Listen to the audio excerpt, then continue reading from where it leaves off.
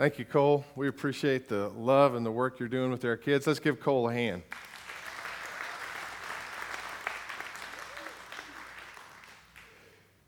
In Jeremiah 18, the prophet is invited by God to go check something out. He says, go down to the potter's house and I'll have a message for you there. You know, a potter's house, the guy that makes the pots on the spinning wheel, the clay, the water, the shaping. You got the picture? Right?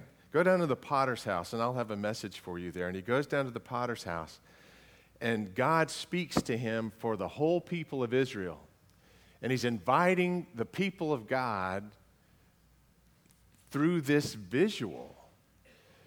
God says, can I not do with you as the potter does with the clay? Now, most of the time we think of vessels, they only get shaped in the beginning. You know, God the Creator pours into all of us this design and these gifts, and once we're born, you know, we just mature into it. But here, God is saying He's not only our Creator, He's our recreator. In Ephesians, Paul calls us His workmanship. We're going to talk a little bit more about that this morning. We are His work of art. And the truth of the matter is, He doesn't just shape us in the womb, He shapes us in Jesus. He shapes us throughout our whole life. He's willing to get His hands muddy in the mess of who we are in order to make something beautiful of us. A bishop years ago told a story about these kind of hands that are willing to get muddy in our life. He was actually getting ready for Easter Sunday morning. He was about 6 years old.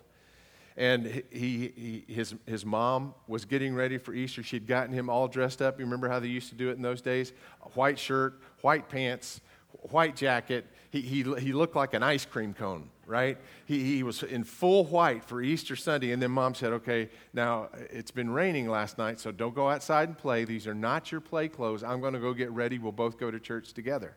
So she goes and starts getting ready. He gets bored. He goes outside. He'd jumped that mud puddle 100 times. And he would have made it this time too if it wasn't for that last step. He didn't see the goo on the ground and his foot slipped and he slid in his white suit all the way through the puddle. He knew what he had coming. He was going to get it over quickly. He ran inside. His mom was just ready. She was coming out in her white dress. And she said, son, he said, I know. Whip me real quick and love me real good. And that's exactly what she did. He predicted the pattern correctly. She gave him a spanking, and then she gave him a big hug. And then she set him back far enough that she could look in his eyes, and she said, son, you know I love you. And because I love you, I need to teach you to obey me so someday you can learn to obey God. I need you to trust my wisdom because someday you're going to need to trust God's wisdom. And this former bishop said that he watched as his mother set him at a distance and he said those words. He looked down and the white sleeves on her dress were soiled.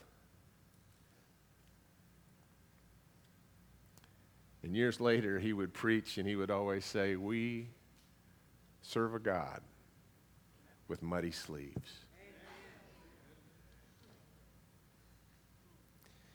And this morning, His grace invites you into His shaping afresh. To forgive, to correct, to empower. To live a life that honors Him. And all of us, no matter how old we get, we can grow in that, can't we? Our God is a God with dirty sleeves. Thank God for that kind of grace. It's the grace that Jesus showed us on the night that He gave Himself up for us. He took bread and He broke the bread and He gave it to His disciples. He thanked the Father and He gave it to His disciples saying, take and eat of this, for this is my body broken for you. Do this in remembrance of me.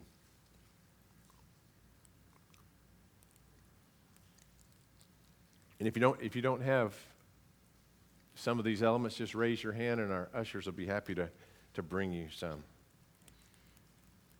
And likewise, after supper, Jesus took the cup.